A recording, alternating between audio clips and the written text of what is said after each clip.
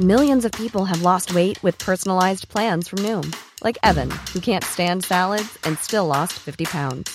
Salads generally for most people are the easy button, right? For me, that wasn't an option. I never really was a salad guy. That's just not who I am. But Noom worked for me. Get your personalized plan today at Noom.com. Real Noom user compensated to provide their story. In 4 weeks, the typical Noom user can expect to lose 1 to 2 pounds per week. Individual results may vary. Quality sleep is essential. That's why the Sleep Number Smart Bed is designed for your ever-evolving sleep needs. Need a bed that's firmer or softer on either side? Helps you sleep at a comfortable temperature? Sleep Number Smart Beds let you individualize your comfort, so you sleep better together. J.D. Power ranks Sleep Number number 1 in customer satisfaction with mattresses purchased in-store. And now, save 50% on the Sleep Number Limited Edition Smart Bed for a limited time. For J.D. Power 2023 award information, visit jdpower.com/awards. Only at a Sleep Number store or sleepnumber.com.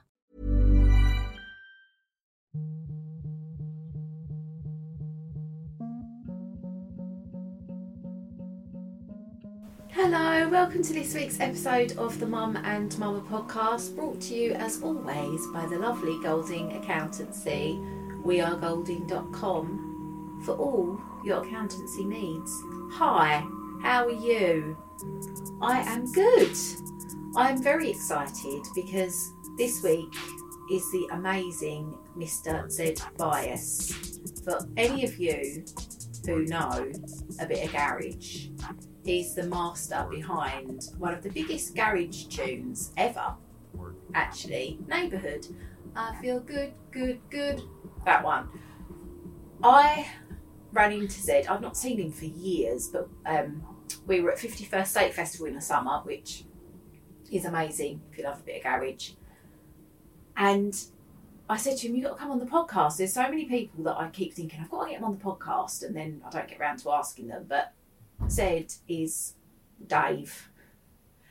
Mate Dave, he's such a lovely, lovely guy, and he's turned his life around over the past few years, which he speaks about in the podcast. We talk about obviously music, mental health and fitness, because Dave was on the larger side. He wasn't happy. He wasn't treating himself properly, and he started exercising, and it's been so inspiring watching his journey online, because he's smashing it, and the change in his mental health has been amazing as well, which he speaks about anyway. But yes, so here is Zed Bias.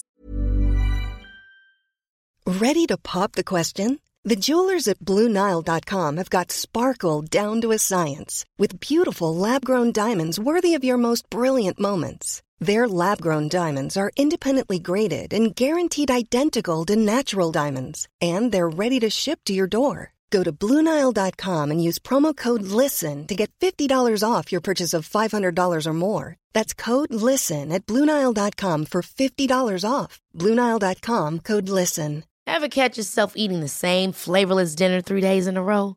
Dreaming of something better? Well, HelloFresh is your guilt-free dream come true, baby. It's me, Keke Palmer. Let's wake up those taste buds with hot, juicy pecan-crusted chicken or garlic butter shrimp scampi. Hello Fresh. Stop dreaming of all the delicious possibilities and dig in at HelloFresh.com. Let's get this dinner party started. There's never been a faster or easier way to start your weight loss journey than with PlushCare. PlushCare accepts most insurance plans and gives you online access to board-certified physicians who can prescribe FDA-approved weight loss medications like Wegovy and Zepbound for those who qualify. Take charge of your health and speak with a board-certified physician about a weight loss plan that's right for you. Get started today at plushcare.com/weight loss. That's plushcare.com/weight loss. plushcare.com/weight loss.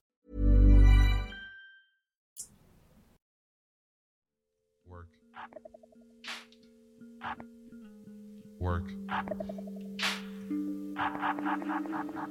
It's honestly, it's not Rob's. He is headphones. a producer. Are you seriously? Yeah. It was Bluetooth problems, mate.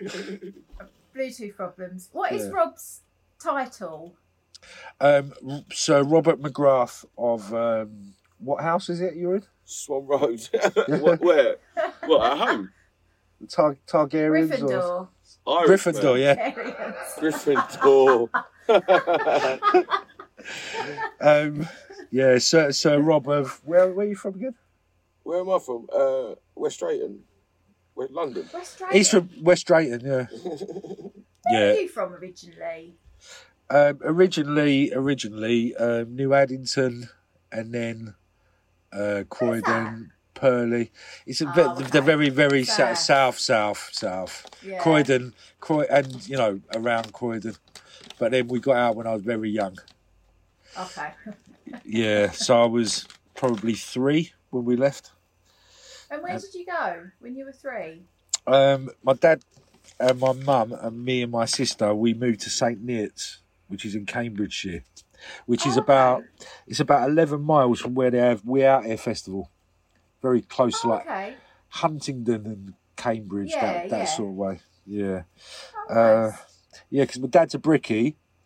Yeah. And he basically can work anywhere, innit? So yeah, money's quite good for, well, I suppose there was a lot of work at the time outside of London. So he decided to move us out.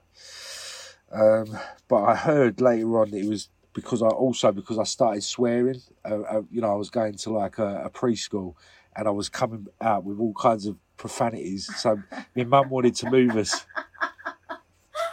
Really? So we got a house. Yeah, we got a house exchange. A council exchange. Exchanged the flat in the New Addington. days.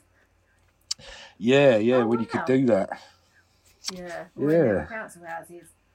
And is that where you grew up then? Did you stay there for a long time? Well, until I was about 10. My mum died when I was 10. Yeah, unfortunately she passed away. So yeah, we kind of moved quite regularly between then and like 15. And then that's when I sort of started my GCSEs in a place called Brackley in Oxfordshire. Okay, yeah. And that's sort of where my main memories sort of start, really. Where all the mischief started, getting into girls and, started to smoke behind the swimming, the old swimming pool in the school. I remember it very well. Me and a guy called... haven't you given up? Oh, go on. I was just going to say, me and a guy called Matt Titchener, we used to go smoke roll-ups behind the swimming block at our school. Trying to grow... Been smoking for a long time? Oh, very long time, yeah. Way too long. I mean, 36 years I've been smoking. Why haven't you given up yet? Have you tried to give up, or do you not care? No, I've tried. I've tried, and there's been times I smoke less, but what are you gonna do? Are you still running? I hurt my ankles, Amy. Like literally, I've sprained both of my ankles. The first time in Bangkok a few weeks ago, I sprained my right. I kind of rolled it. When it goes inwards. And that was a bad one. That came up like an elephant's trunk, and it was awful. So that's kind of healing a little bit. And then the other day I stepped off a curb, and I still had my readers on. And like the perception of like distance and depth and like all of that. Yeah. So I kind of thought I was stepping onto firm ground, and I was stepping onto fresh air, and I kind of done the other one. Shit. Yeah. But it's all right, hobbling around. I'm still getting to the gym. My mate Rob took me up to the gym yesterday, didn't you, mate? We did. We went for a little swim. Put in a session. Nice. We put in a session as well. It's not just all about the swim in the sauna, which was all right, to be fair. But it's nice taking up exercise sort of at that, in your 40s is quite a revelation. Yeah. Do you find? Yeah, definitely. I'm gutted that I didn't start earlier. Same. Because I just think my life would have been so much better. Yeah. Mentally, my head would have been in such a better space had I actually started doing more. You know Lawrence Bagnall, don't you? Funny, we was just talking about him. I was talking to some guys that I'm working with that he manages the versus guys. Yeah. So it's kind of a very full circle. Me and Bags are well due a catch up. He's one of the first people that got on the phone to me, probably around '99, to see if I would DJ one of his events. And at the time, I didn't DJ. So I think I might have done it, or I might have turned him down the first time. But I think I eventually did play for him. I can't remember where exactly. It's a long time ago. But I can remember a conversation where he's kind of like edging me into the mental space of, actually, Zed, you could be a DJ. You know, your name would look all right on a flyer, mate. You know. But I think I did a remix for his label as well back in the day. So yes, Bags, I know him. I feel like I know him, even though we're not spoken in donkey's years. Well, he said to me a long time ago that I should start exercising. Really? Nice. But not for my mental health way. I don't know what would have happened. I think it was because I used to do the door for him at the drum and bass Breaking Science nights many years ago. Oh, actually, sorry, come here. Do you know, I've got my youngest daughter's off school today and she always has to come and say hello. She's not well. Yes, I think that I was down and he said you should start exercising. And I was a bit like, but it's hard when you're not feeling that great. It's hard to then start exercising. Do you know what I mean? Like it takes a lot out. You have to be in the right headspace to do it. But do you know what I mean? It's a catch-22, isn't it? I think the same thing that can put you off, or the same thing that puts you off exercise, can be the catalyst that gives you no choice in the end. You know, the state that you get yourself into mentally. I left my place, like myself, with no other place to go. I had to improve my health. I was a walking time bomb, ticking time bomb. 20-odd stone. Were you told that you had to? I was too embarrassed to go and see doctors. I was getting, bad hip, bad ankles, bad knees. Walking a mile down to the school to pick my boy up from school and walking back. It was hard, a mile round trip, and I used to find it too hard on my legs. Oh, really? Yeah. So it was. It's kind of like, do you is this the end, or do you actually want to have a life? That was where I was with it, and. So how did you start? Right, so I had done anything before. No, not since. Okay, so from school, maybe I had one go at being in the gym around the age of 30 when I split up from my first fiancée, who you may or may not have met. She worked with Soldier, setting up the original office at Truman Brewery. The original ammunition office. Yeah. So her name's Alyssa Pemberton, and you probably would have met her over. I know the name. Yeah. Yeah. So when you get out of a long-term relationship, you want to start looking your best quick, don't you? Especially all of that. So there was a time when I dropped a few stone. But then quickly put it back on. Moved to Manchester, and then sort of, things around in 2005 I moved. No, 2003 actually I moved up. So I've been in 19 years. Oh my God, has it been that long? Yeah. Fuck. Yeah, and it was like a slow progression. Or no, what do you call it? Not progression. When you go down, when you slide down, it was it was a slow slide decline. Physically and mentally, up until about 2017. And don't get me wrong, like I'm very functioning on it.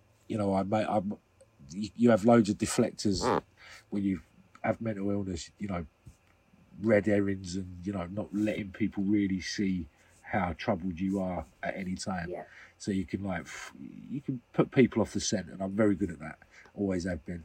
And mostly by staying moody and aloof, and, you know, and that doesn't help with, you know, I'm not really naturally like that, you know, so with relationships, that's pretty rubbish. So yeah, I got myself into a state and thought, about 2018, I thought, yeah, I've got to really sort this out. So yeah, I had a radio show on Unity Radio in Manchester, and my mate ZJ, he's my mate now, he was the producer of the show. A big lump of a guy, Shabazz his name is, and a black belt at kickboxing, K1. And I was impressed that he could do all of this at his size. He was still like about 18, 19 stone when I met him. And I was about just over 20 and a half stone when I met him. But he was, you know, proper fit with it. And I obviously couldn't do one sit-up, one push-up. I was fucked, basically. Yeah. So I knew he had aspirations to become a producer, or a better producer. He's a producer. Yeah. And I offered to give him double the amount of hours in the studio that he'd give me, helping me exercise, and in exchange. Yeah. So that's what we did, yeah. We basically, I drove to Oldham, and if it was raining, I'd be in his kind of living room, I suppose. He'd clear things out, and he'd get the pads out, and I'd have boxing gloves, and he showed me how to kick the bag and punch the bag properly. And that took about 2.5 stone off. Then he was taking when the weather was better, took us up to the tennis courts, did circuit training, and got me to the stage where I could walk in a gym without feeling like, you know, the fattest, worst person ever existing. You know, it took a lot for me to get in that gym. And then I got a PT. First one, Ben, he was great, pretty brutal. A Persian guy, like a champion, Olympian bodybuilder, champion karate, taekwondo.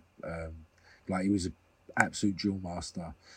That kind of worked for about 6 months, and then I couldn't take it anymore. And then kind of got into a relationship, and then put all the weight back on over lockdown. And, oh, really? I put it all back on, all of it back on. So, I had to sort it out again. So I've had a few false starts, but I think I'm back on it now, Amy. You know what I mean? I'm kind of like levelled out in me 34 jeans, where I was 44. Yeah. Wow, that's amazing. Yeah. That's amazing. I'm happy. I'm like, you know, I'm not ever going to be Adonis. I'm getting into, you know, older gentleman territory now. Do you know what I mean? But it's at the end of the day, I feel like mentally where I'm at now, I feel like a completely different bloke. Yeah. It's amazing, isn't it? It's amazing the difference it does make without you realising. Yeah. Do you know what I mean? Being comfortable in your own skin, like, that's what it's meant for me. It probably wouldn't mean that for everybody. Right, so there's a load of 2x4, a load of massive beams and plasterboard just arriving outside there. What are you getting done? I'm just having a bit of a refurb in the studio, getting some studio? Getting where is it, storage. Downstairs? No, we're on it's like the second floor. Like it's three flights of stairs. He's got to carry all that up now. That was the look I was getting then. He's like, no, mate, I'll sort it. Don't worry. He's thinking you timed this. Timed this podcast right, didn't you? Yeah. So your studio's not at home. No. It's this is a place that I've had. It's like a joint lease that I've got with 2 other friends who also have studios. And we share a recording room at the bottom, like a live room. Okay, nice. Yeah, permanent drum set up, and, you know, all different mics and amps and stuff. It's quite nice, yeah. And we've got our own control rooms and everything, you know. That's wicked. Yeah. Oh, you'll have to come up. I'm definitely going to come up. I'm definitely going to come up because my niece went to Manchester Uni as well. My niece Xanthi's still there, and I'm always saying I'm going to come up. So I'm going to come up definitely. So music. So first thing I want to ask you, the name. Yeah. And I've probably asked you this a million times before, but my brain doesn't remember anything anymore. Where did the name come from? Oh, I wish there was an exciting answer to this one. If I had £1 for every time I've told it, it felt like, yeah, cool story, bro. It's basically I used to have a tape deck. One of the few things that I actually owned when I started making music. You know, everything was in separates, wasn't it? You know, you'd have your separate amp and tape deck and all that. Yes. So my tape deck had, among other things, a bias switch that I couldn't really work out what it was doing. It used to twist it and didn't used to do much. Do you know what I mean? But I think it was. What does it do? Because I know that, but what actually did it do? I think it's some way of calibrating the tape, maybe the angle of the head or something like that. I don't know. I mean, it's okay. Something that you would twist, sort of align it and make it sound better in some way, according to what you're playing. Yeah. But I never worked out quite what it did. But I thought, that I was looking for a name, and this was quite a long time ago, probably 1994, when I first started making music on an Amiga. So that's how long ago. Yeah, Commodore Amiga with 0.5 meg RAM. Oh my god! And that includes all the sounds and everything. And so the operating system. The operating system, Octamed, used to run off a floppy, and then all the sounds would load in off floppies. Wow. And it'd all be like, 10 kilobyte, 20 kilobyte. Yeah. So it's, wow. Pretty crazy when you think of it. People like my friend Steve Gurley, who I'll go into, like, if you want me to. That's a whole other conversation.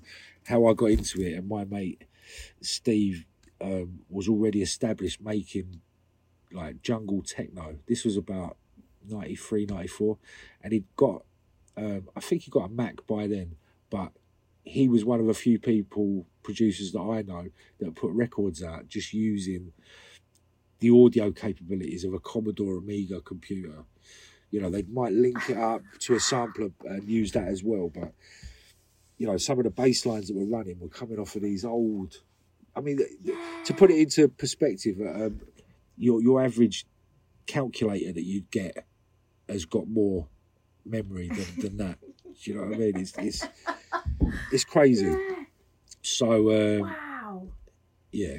We're going back. So I was basically the first setup that I had. This is going to sound crazy, but I swear to you, this is what I had.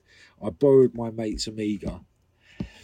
And I didn't have any like amp, but I had like a MIDI system with it was like, what do you call it? Phono ins on the back, so it had an aux thing, so you could play through it. But I didn't have the speakers. The speakers are blown on it. I think it was a Samsui or something like that. It was some cheap MIDI system. So my mate had some cable, some speaker wire, and a couple of car speakers out of his Mini that he'd just replaced. So he gave me those, and I remember they were like bronze gilded kind of oblong speakers. Yeah, about not very big at all, 6 inches, and I put them in 2 shoe boxes. I cut out the holes and sellotaped them into shoe boxes, and that's literally what I was listening to. I was poor. I was a student. I'd literally just given up university. I dropped out of uni in Milton Keynes. What were you doing?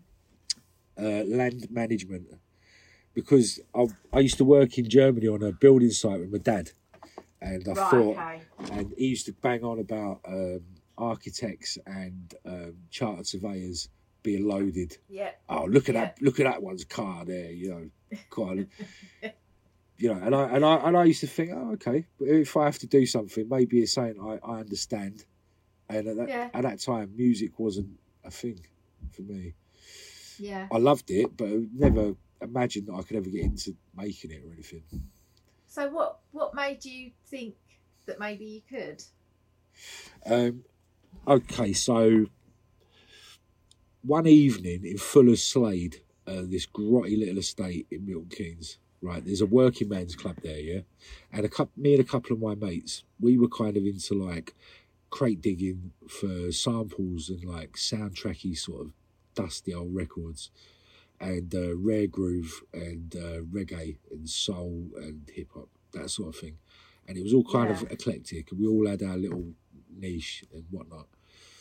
I had a few like rare groove things and like old disco and whatnot. So we went down there. We managed to persuade the owners to let us on the decks at this working man's club. So we went in there, and as we're coming out of it, a little bit inebriated, let's say, we got paid in beers. There's this guy starting on the doorman, just one doorman, tall, smart, well dressed, in his 30s, and me being me, I'm like, to the guy who's causing trouble, I'm like, just jog on, mate, go on, fuck off. Trying to like get involved because I've had a drink, and he's like, and the doorman's like tapping me on the shoulder. He's like, nah, you're all right, mate. I mean, he's like a foot taller than me and probably a black belt in karate or whatever, Thai boxing or something. So, but he's like, but I like your spirit though. Do you fancy a job on Saturday? Come and work for me over at the Sanctuary. So I got onto the Sanctuary security team just through being drunk outside a club, telling someone drunker than me to jog on. I mean, the Sanctuary, for those of you who don't know, was the birthplace of most kinds of rave.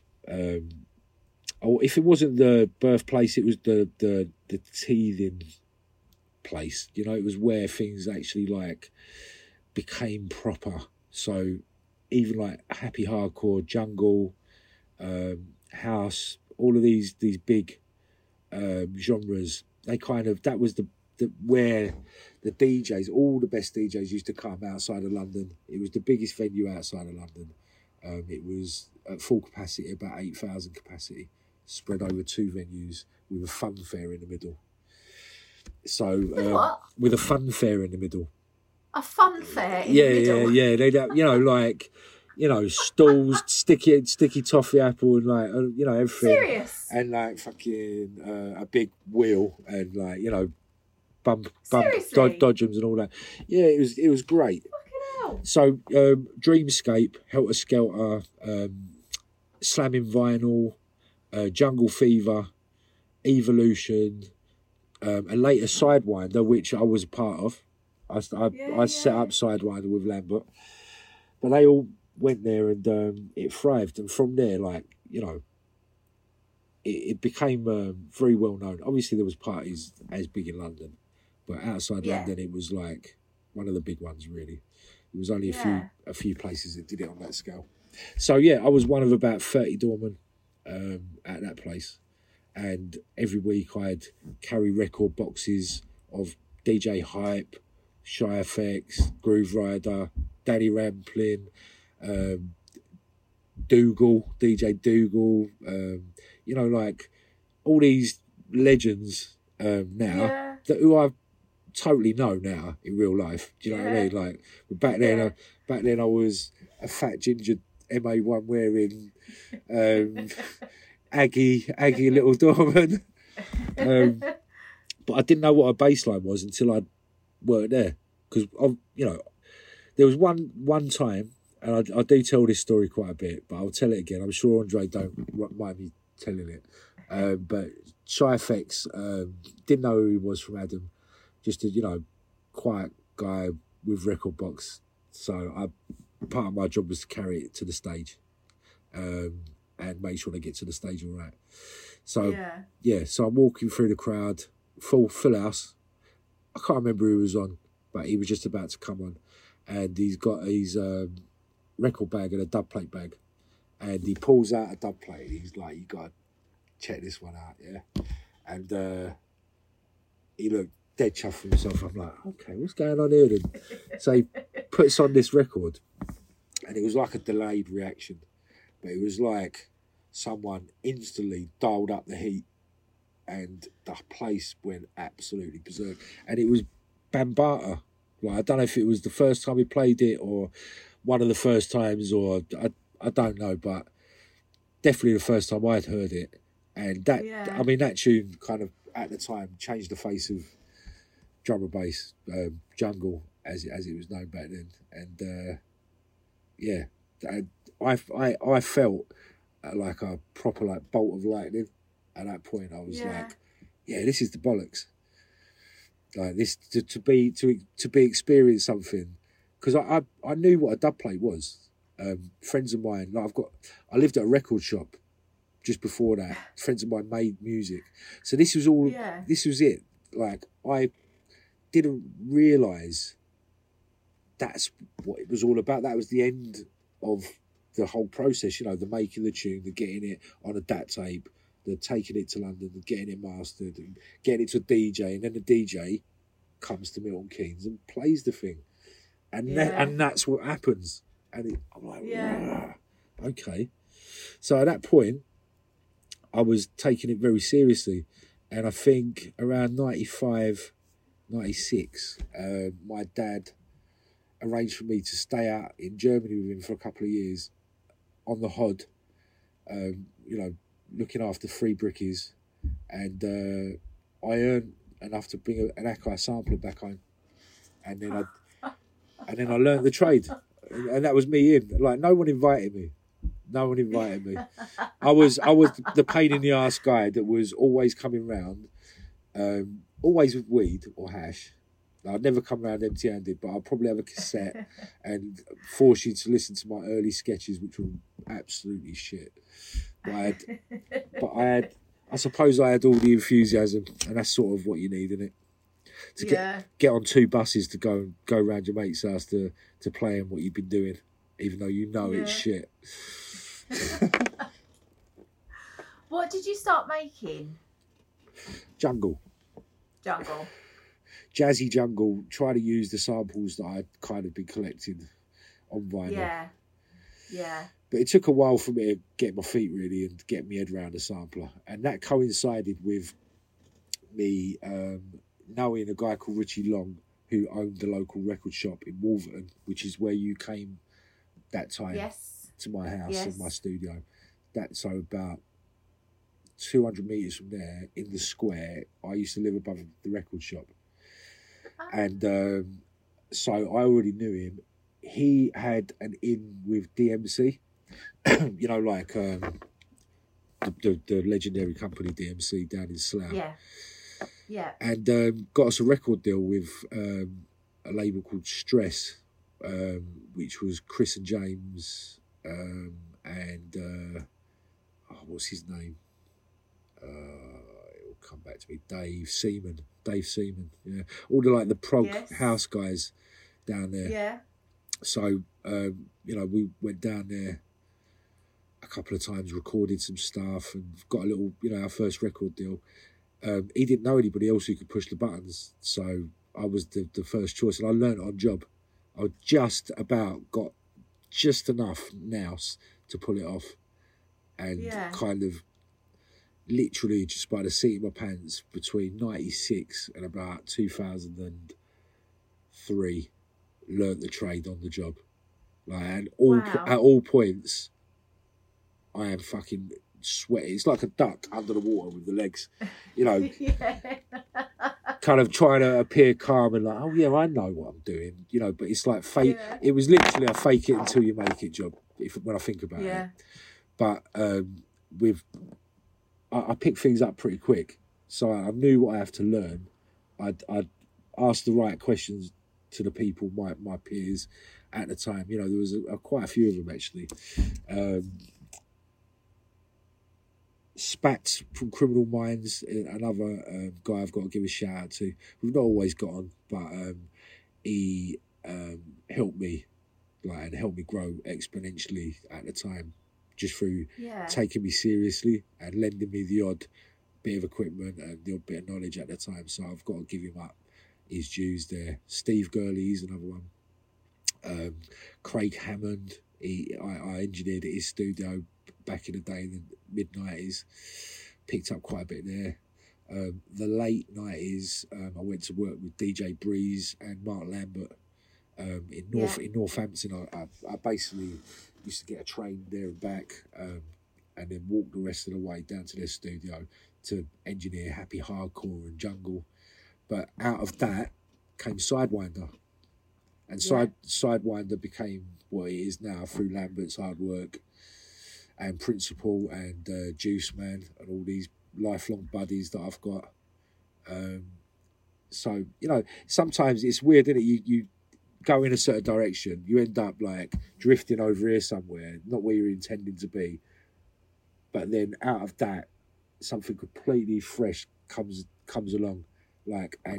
Only if you had drifted over here would you have got that opportunity, because you would have never met these people otherwise. So it's always been my kind of way. Rather than having like strict plans, I kind of have always let, I suppose, I don't want to say the universe, but whatever. Why? Because I don't know. Like, universe is a bit vague, isn't it? But yeah, all right. For the purposes of this, making this point, the universe, kind of take me where I'm gonna go, and sort of, I suppose it's decisions, isn't it? We all get decisions every day. We can turn left or we can turn right. Yeah. We can do something or not do something. So that's. I've always been a kind of less about making plans and sticking to them, but kind of thinking on my feet. And I'm an opportunist, Yeah.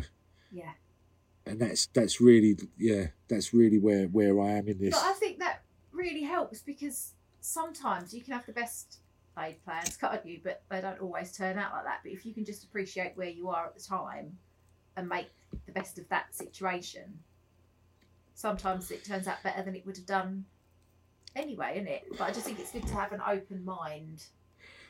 I think as I mean, you're probably the same, Amy, in that as you've got older, or as I've got older, I'm less likely to go in both feet into anything anymore.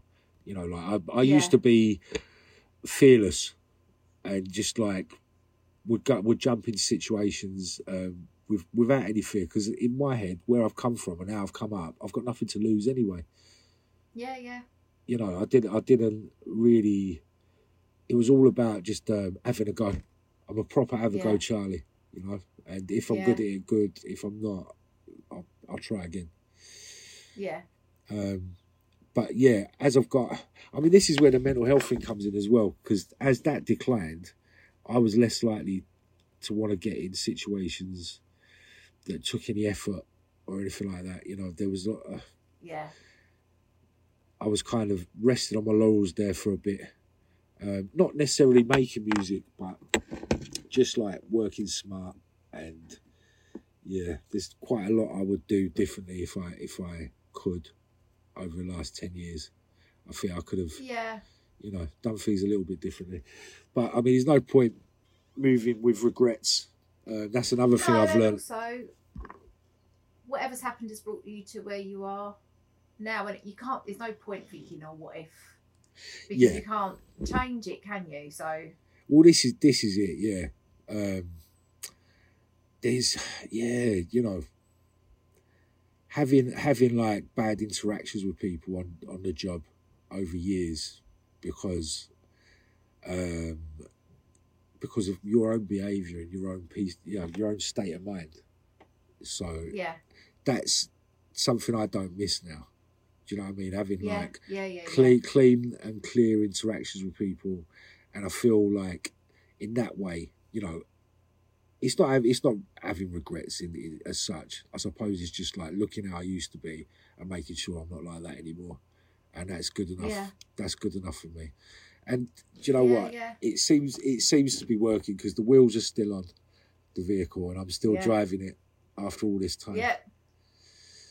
Yeah. Yeah, because it's been a long time. It bloody has, you know. It? Neighbourhood, I made it 24 years ago. Fuck. Was it 24 years ago? Yeah, in my bedroom. Was that the first garage track you made? It was one of them. Probably about the 6th or 7th. Did you kind of fall into garage naturally, or did you? Well, I was over at Breezy and Lambert's studio, Essential Vinyl. It was like a record shop and basement studio. So I was over in Northampton every day, hearing all the garage, because Principal used to come in. At that time, I don't know if he worked there or if he was just part of the furniture, but he was there every day. And after hours, you know, I was allowed to use the studio as much as I want. That was part of the deal. They didn't pay me, but I could use the studio and stay over there. So I just used to crash on the floor in the studio or go crash at Mikey's, Principal's. And Juice would be there. And, you know, we were into jungle. Like, Juice Man was one of the best jungle MCs, Principal, wicked jungle DJ. But also, this thing coming through, like this two-step sound that was coming through, was blowing our minds. Groove Chronicles, Noodles and LB, they were creating magic. Them two, a lot of things are locked on at the time were turning my head. Not so much the kind of, there was a real London-centric sound kind of at the time. And it was a lot to do with like 4/4. It was like an overhang from Speed Garage and stuff. It was like really fast 4/4 garage. And I weren't really into that. Not because I didn't like it. It was because that wasn't where I was coming from. I was coming from a more of a breaks thing. So the turning point for me was when I got asked to do a remix of a thing. I mentioned him, Spats from Criminal Minds. He was in a group called ES Dubs. So I remixed a track called Standard Hoodlum Issue. People know it like a snake. They know it as Like a Snake. And it became like a bit of a mini anthem. But out of one conversation with Steve Gurley telling me about triplet timing on Cubase and how to get a swing using a triplet grid, which is like, instead of there being 4 lines, there'd be 6 lines where I could put something. So this was a real strict art of how where to put hi-hats and snares. And how to syncopate. And it was like drum 101. And I got that lesson one day off of Steve, just me looking over his shoulder, because he was working for Social Circles for Jason K. Engineering some stuff and putting out releases. So he was already there. He had Spirit of the Sun. Spirit of the Sun was Lenny Fontana on Public Demand. Shouts to Jimmy. Fucking like absolutely. Yeah, he'd be brilliant. I mean that whole time, Public Demand was running it. Steve was on that label.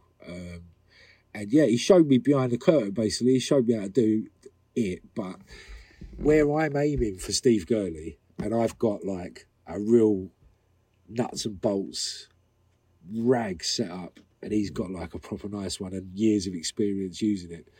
I'm aiming for that, and I'm getting something completely different. But that was where the Z-Buy sound come from. It was like somehow I managed to put it all together in a way that sounded like it was mixed down, but I didn't know what mixed down was really. I mean, I was coming out of just 2 outputs on my sampler, so everything was sort of mixed inside the sampler, which it shouldn't be possible. So I've somehow fluked it. I did get a really good bass 808 bass sound off of Steve. An Akai, my first Akai sound, and it was he was gifted it from Rob Haig of Omni Trio on Moving Shadow recordings in early 90s, like 91, 92, something like that. So I was using hand-me-down amazing sounds off of established producers, which was allowing me to get this thing. So yeah, I mean, yeah, there wasn't any sort of cool expertise or anything. It was purely just for the will and the want of being in it and just having a go. Yeah. I'm telling you the story now. I'm fucking amazed that any of it popped off. What was it like when it... How quickly after making it did it become a hit? Right, so the story with Neighbourhood was Glenn Woods, local DJ to Milton Keynes, garage kind of pioneering in Milton Keynes. He owned the record shop I used to live above. So yeah. Treehouse turned into, I think it was Fat Tracks or something. So it was Glenn's thing. And he came to me saying, I really need a dub plate. I play before all the guests come up to the local club, which was, I think it was called Casino at the time. It was the Winter Gardens in Milton Keynes.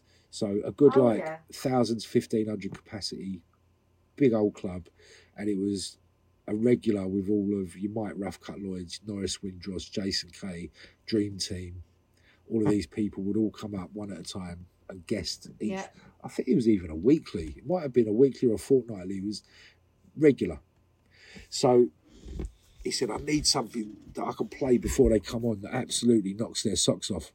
So that saying they can't play after, play a tune after. Yeah. Because it was totally like that kind of Clash mentality back then. It was, it was so competitive with the DJs, especially like local to London DJs. Because locals weren't getting booked in London, so they had to get noticed. Yeah. So getting a dub plate was taking care of that. So he gave me £40 and said, "Can you, can you do me a dub plate, basically?" And because I think he was going out at the time with my missus's sister, younger sister.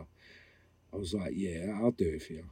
So basically, I sat there on my own and made Neighbourhood in about an hour and a half. And then I got Rumpus, who was up the next day, I think, recording with Nicky Prince, who's on Neighbourhood, on a track called Strong Enough to Survive, which came out on Sidewinder. And he's got Rumpus's vocal on it. So I got him to do a quick dub plate for Glenn Woods. And he used to say, I feel good, etc. Listen to my man Glenn Woods in my neighbourhood. That was the lyric, yeah. And I've still got the version here, and that's the one that really tears as well, yeah. Because there was absolutely no finesse in the bass, and it's just way too loud, and it tears. So he got a dub plate cut at Music House, cut by Wookie's brother Leon, rest in peace. Yeah. And brought it back up to Milton Keynes. And Glenn's told me, at least a couple of times, the DJ that coming after him wouldn't leave the place without it, even though it's got his name on it. They had to have it because the drop was so big. It was a dramatic, big, like jungle drop. The bass was, it was full on. So he'd have to go back down to London and get another one cut. And then there's other DJs down there that kind of cotton onto it. And I think he might have cut a few for them. So then the pirate DJs are getting onto it. Yeah. And it kind of just picked up a life of its own until Locked On boss Andy Lewis called me one day, asked me for a remix and asked me about this tune. So I made a proper version of it. Glenn was never in the room when it was written, but because Glenn was the catalyst for it, I always cut him in. I cut him in like on a quarter of the publishing, so he's always been taken care of in that respect. Yeah. And the bald guy behind the decks in the video, that's Glenn. I didn't want to be in the video at the time. I thought it was bait. You are in the video though, aren't you? Just my eye and my finger. I mean, aren't you holding a dog? Or is that the album cover? Nah, it's someone else. Some other handsome brute. I don't know. I wasn't in it. I was so intent on not being, recognised and all of that. I just didn't want any of that. So Glenn's version. That was how Neighbourhood was born. Really, Wow. That happened. Redid it, revocaled it. I mean, no, we didn't even revocal it. I just repeated the word man. So listen to the man in my neighbourhood, and then the rest is history. What? Where did it get in the charts? 25, I think. 25, 26, 25, something like that. I remember it being on telly. I was gutted because Sid Owen from EastEnders beat us by 1 point. Oh, did he was one place above with his it was some fucking cod reggae sort of cover, wasn't it? Funny. So when did you start DJing then? Very soon after that. So very soon after that. So after Neighbourhood. It was Winter Music Conference in Miami in 2000. Yeah. And that was when I literally had meetings. I went out there with Andy Lewis.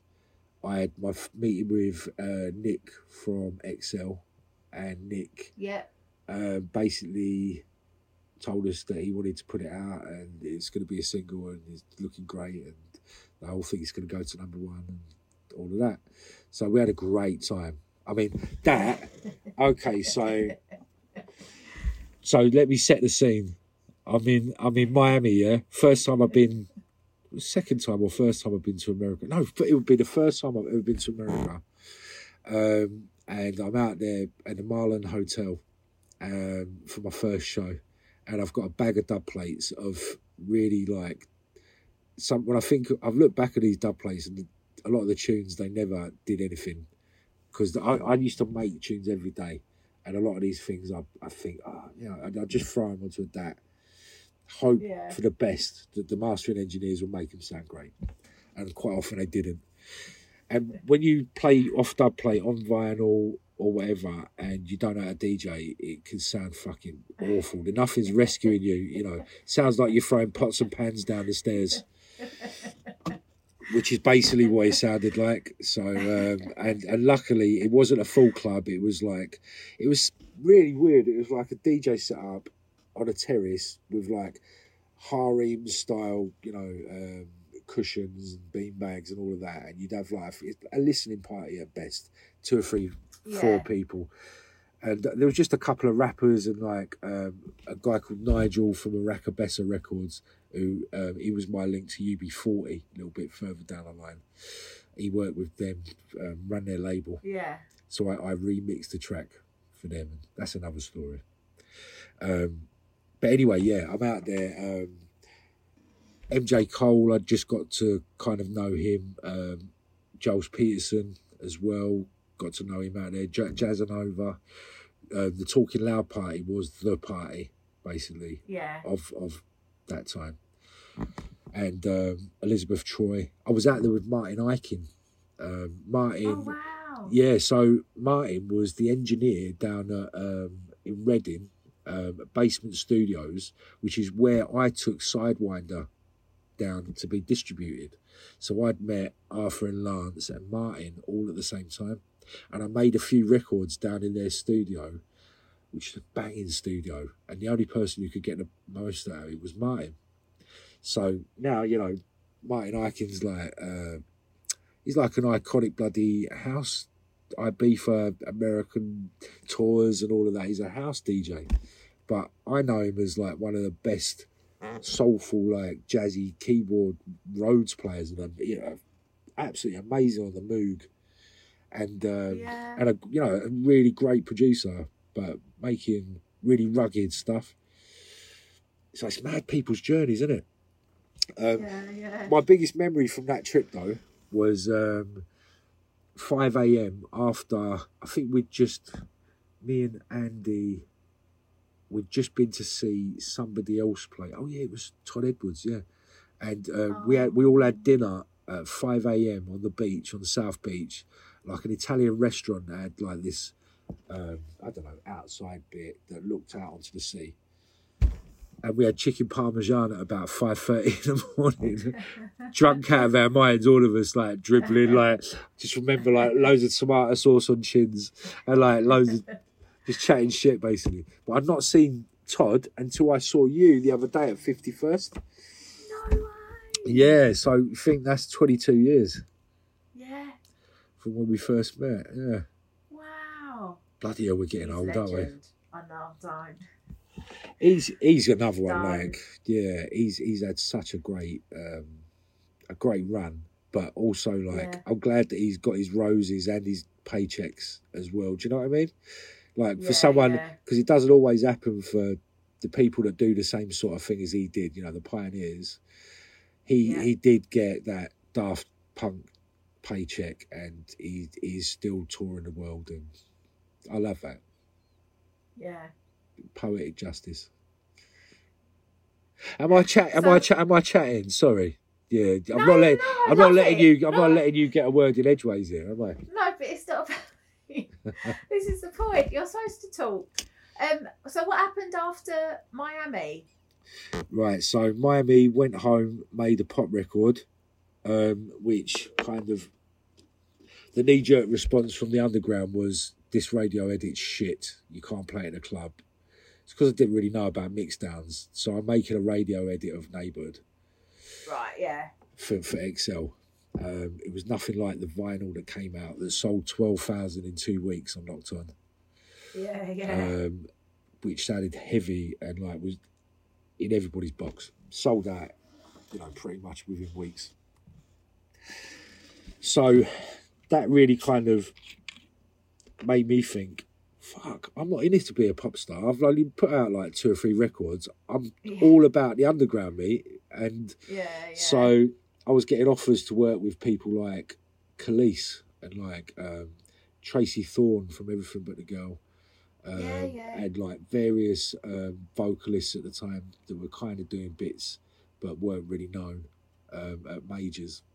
I was getting all the remix work. I was getting like, I'd have like at any point I'd have between 5 and 10 on the go at the same time. Jesus Christ. I was loving it, but you know, obviously you can't, when you take all that work in, and I'm an opportunist, brought up on a council estate, it could all stop at any minute in my brain. Yeah. So I'm grabbing it with both hands. Yeah.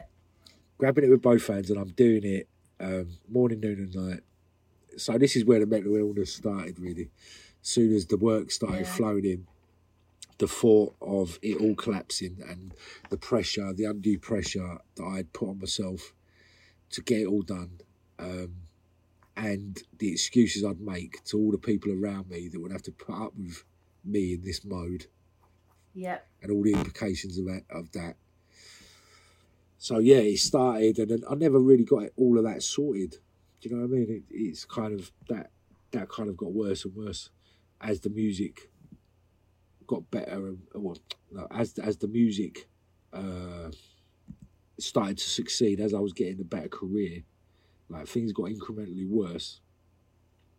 But it was interesting, quite, you know, musically, the results, because in this tailspin of panic and anxiety, I've then decided, right, I want to learn every genre of music going.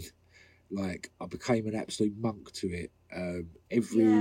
You know, like, just all the subgenres of dance music and everything that we'd call like a cousin of UK garage. So, like, you know, grime, dubstep, even like, you know, forerunners of that, drum and bass, jungle, house, techno, and then all this post-dubstep stuff, you know, like that came out of that, reinventing house music for Londoners with MCs on.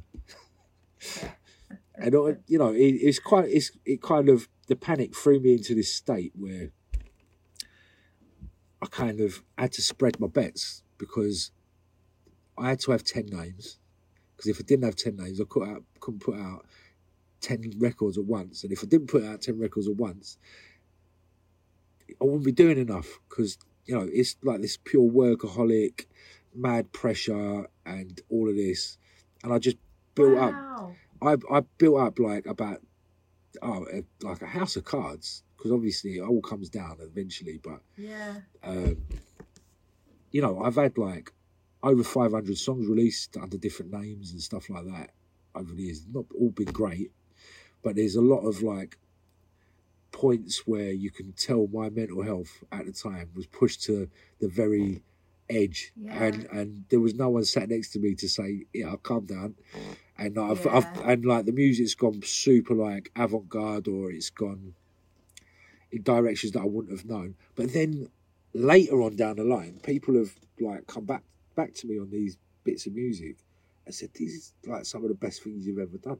You know, like that, and people that aren't like garage fans and aren't drum and bass fans and don't know me of old have got onto these through other avenues of music. So, like you say, whatever brings you to this point is a blessing, right? Yeah. That's how I feel at the moment. I'm really philosophical about it all. I'm not emotional about any of my catalogue.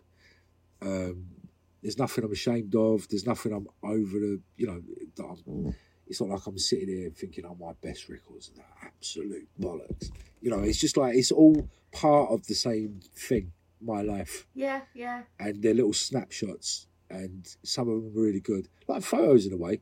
You can have good photos that come out well, blurry, or, you know, some things in the wrong place, composed well. Yeah. That's quite a good one. I remember that. That is a good one. Yeah. Well, you've got it recorded. Yeah. Well, just remember where you heard it first. Oh, yeah.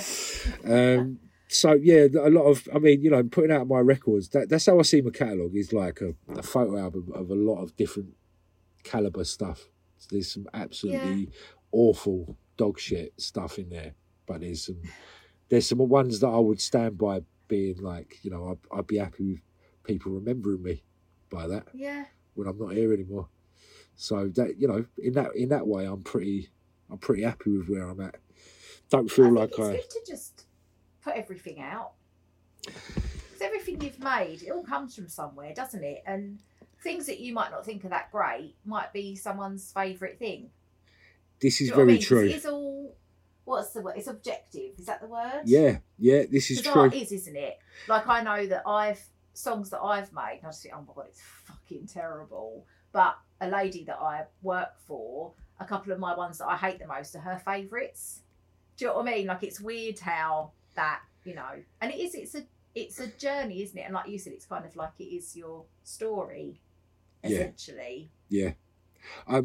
Once I kind of took the pressure off of it all having to be good and complete and whole now for me to feel okay about it, like as in like my repertoire, my career, it's all got to be everything that it can be right now at all times. It's like spinning plates, and like I've realised in my 40s really that spreading myself thin like that, I mean, it sounds so obvious when you say it, but it was preventing me expediting any one part with any thoroughness, with any class. You know, and I was missing out. Like, the potential was being missed because I was basically cowboying certain elements of certain things. So spending time concentrating, like an amount of time, a finite amount of time, concentrating on one thing or a couple of things instead of like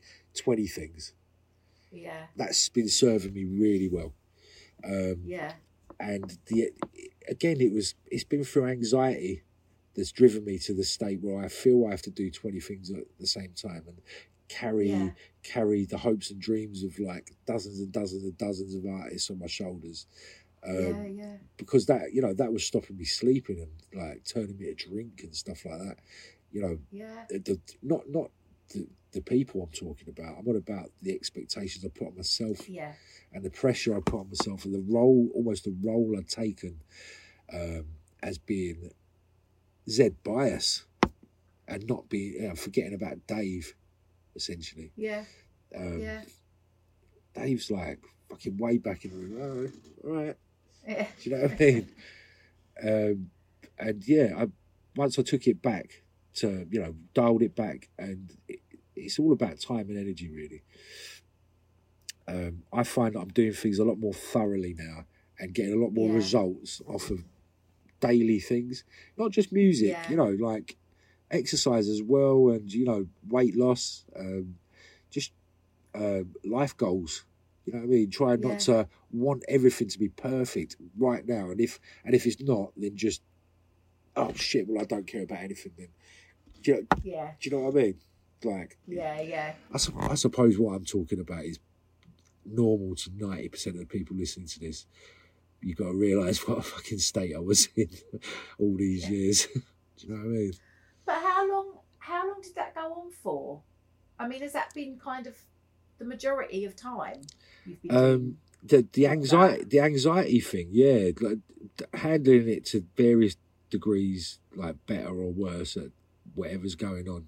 It depends on workload, really, and the kind of relationships I've had at the time with people. That has a lot to do with it, because there's a major factor about me and my career is it's been collaborative a lot more than it hasn't. So the process of making music's been collaborative. I've brought people in. I've asked people to be part of stuff. I've initiated so many collaborative projects, and being sort of the person who's taken the responsibility of getting them all finished, been like, so that in a way has been how I've formed so many, like dozens of lifelong friendships and bonds, and it's been like entwined with my life. There's not been really much separation. So a lot of my friends of old and of new have come through either directly through making music with them, like they'll be the person collaborating with, or it'll be someone I've met on the path through knowing these people. So, and that's as it should be. We make friends. You don't go out and choose what kind of friend you have. You kind of just become friends, do you? Yeah. So, and it's lovely that you have had so many nice experiences. With people. I am blessed with friends. I really am. I've not always, been compass mentis enough to appreciate it at the time. I feel like a lot of relationships that I kind of let down over the years, I've gone back and I've tried to make reparations there. That was part of me becoming better. What's next for you? I don't talk about age, it's depressing. Age is nothing but a number. Age is nothing but a number, that's very true. Yeah. So I've had, what you were saying about it's good to release everything. And I kind of, inside, my stomach turned, because like, I've had so much deliberation and kind of turmoil over this over the years, releasing and letting go. And it's got progressively worse over the years, because you feel, I suppose, a lot of older, kind of 10 years in the game plus artists and producers would relate to this, but you kind of, I don't know, you got to put your best foot forward, don't you, at all times. Yeah. Every few years I've had to like reinvent a little bit, and just to stay abreast of things. And it's my endless curiosity with genres. I absolutely love a genre. I love a subgenre. I love mixing a few genres together. It's sort of what keeps the interest there. Do you know what I mean? Yeah. So I've been having a few experiments recently, and I've been loving the house vibes. Like I've been really getting it, and after a recent trip to Ibiza, I can confirm I love a bit of house music. It's a bit of me. It's Amy. It's a bit of me. Like, no, this is good because I have a bit of a funny relationship with house, but I know that I'll like what you make, so I appreciate that.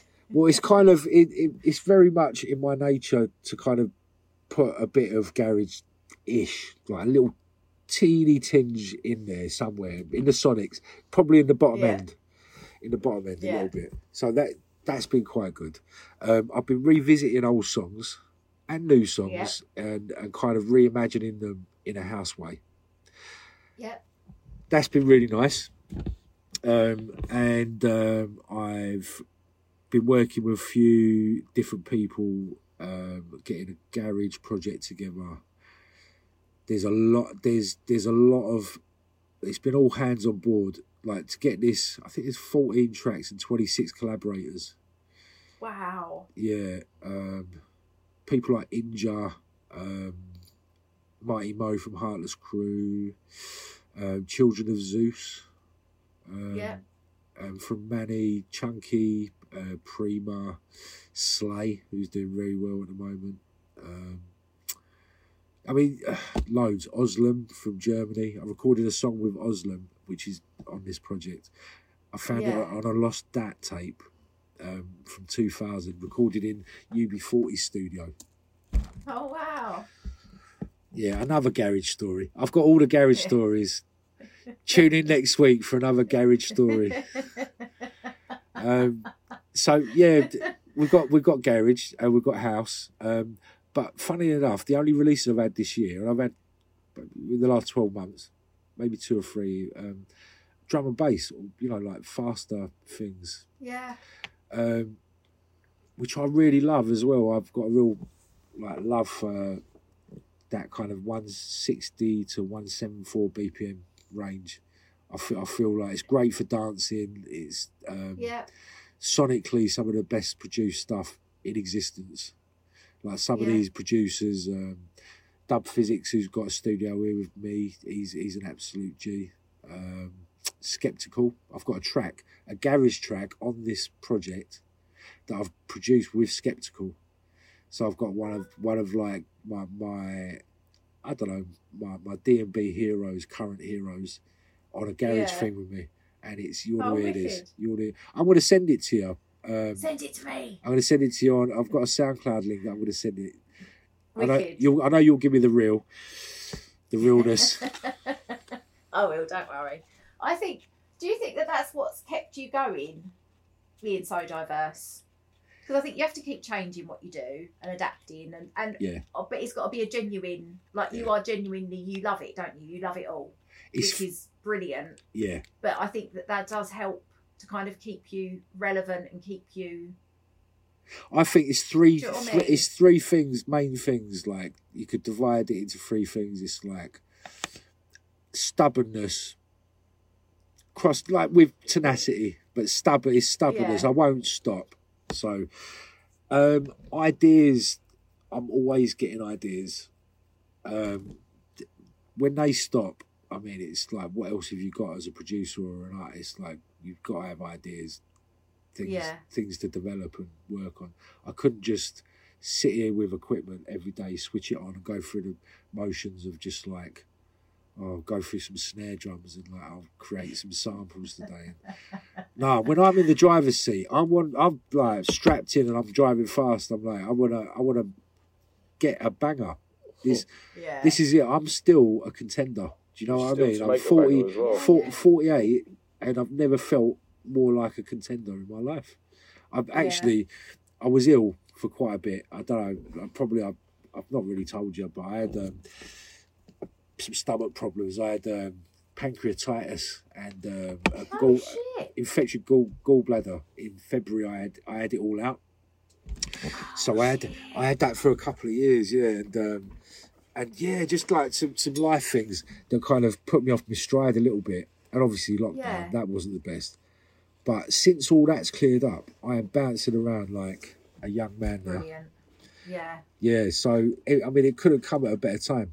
All the ideas, all like my new blueprint that I'm trying out, a couple blueprints I'm trying out, coinciding with getting some really nice bookings. My agent, Lauren, at Earth, if any of you know Lauren, I'm sure a lot of people do already know Lauren.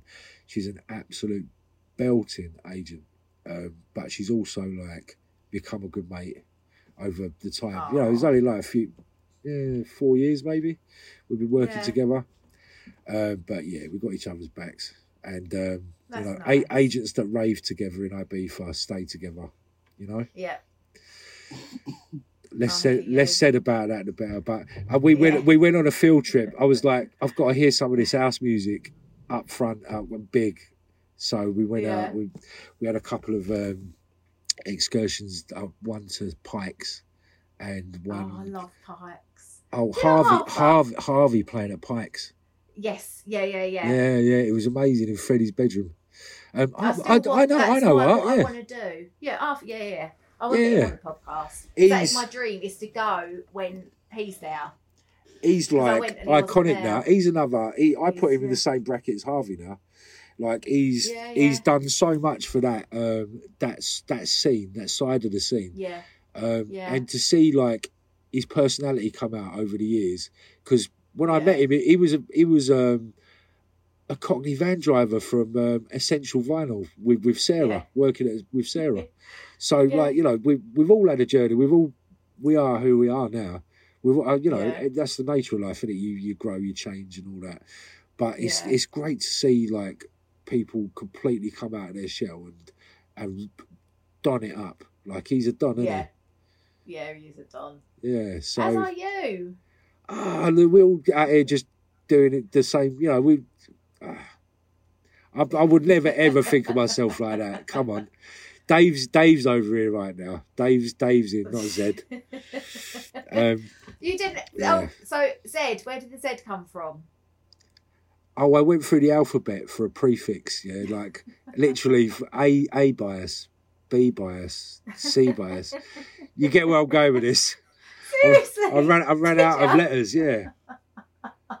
That's brilliant. Yeah, I love that. It's a cool story, bro. It is though. I should have just made up something about genetics by now, or just some super strain. No. It would have been way cooler. The best. Yeah. I like that. Oh, thank you so much. It's been really, really lovely, and I'm definitely going to come and see you. Please do. Honestly, I don't usually swear this much on these sorts of things, and if I've offended, if I've offended any of the listeners by swearing too much, I'm sorry. I've got like a mini case of Tourette's from when I was a chef years ago. I've never quite lost it. Did you used to be a chef? I was a chef. Look, this is when you come up, Amy. Right, I'm cooking for you. Right, there's a little kitchen in this studio. Right, when you come to the studio, I can knock up a banging scran. But honestly, I was a chef. But yeah, you make sure, like, you know, you got gym a few days after, because you're going to need to burn this one off proper. I'm very excited. Yeah, please do. I'm going to send you some music. Sorry if I've not really been like asking you much. I don't know how this works really. I've just it's not. It's just me asking you. All right. Well, that's all right then. Job done. Hi. So yes, that was the amazing Zed. That is so funny how we got his name as well. He probably has told me before, but I'd completely forgotten. But I love that. We just went through the alphabet. But yeah, thank you so much for coming on and talking to me. Big up. I loved that, and it's lovely when you see someone who does change their life for the better, and it was all off his own back, and yeah, he's done amazing. So I hope you find that as inspiring as I did, and what a legend. And I love the stories. I love all the stories. But yeah, thank you. Thanks for listening. If this is your first time listening, then thank you. Check out my other episodes. I've spoken to loads of other amazing people. And I've just been recording today, actually, with the amazing Joanna Fortune, who's a child psychologist who I love. I think this is my 5th podcast with her, maybe. But we were saying about how everyone's got a book in them. Everyone's got a story. And that's why I love doing this podcast, because everyone has a story in them. So if you have a story in you and you would like to share it with me, then get in touch. Or if you have anyone that you think would be good, tell me and I'll annoy them till they come on. But yeah, thank you for listening. Please subscribe to the podcast. Please share the podcast. Big up. Stay safe and sane. And I'll see you next week. Bye.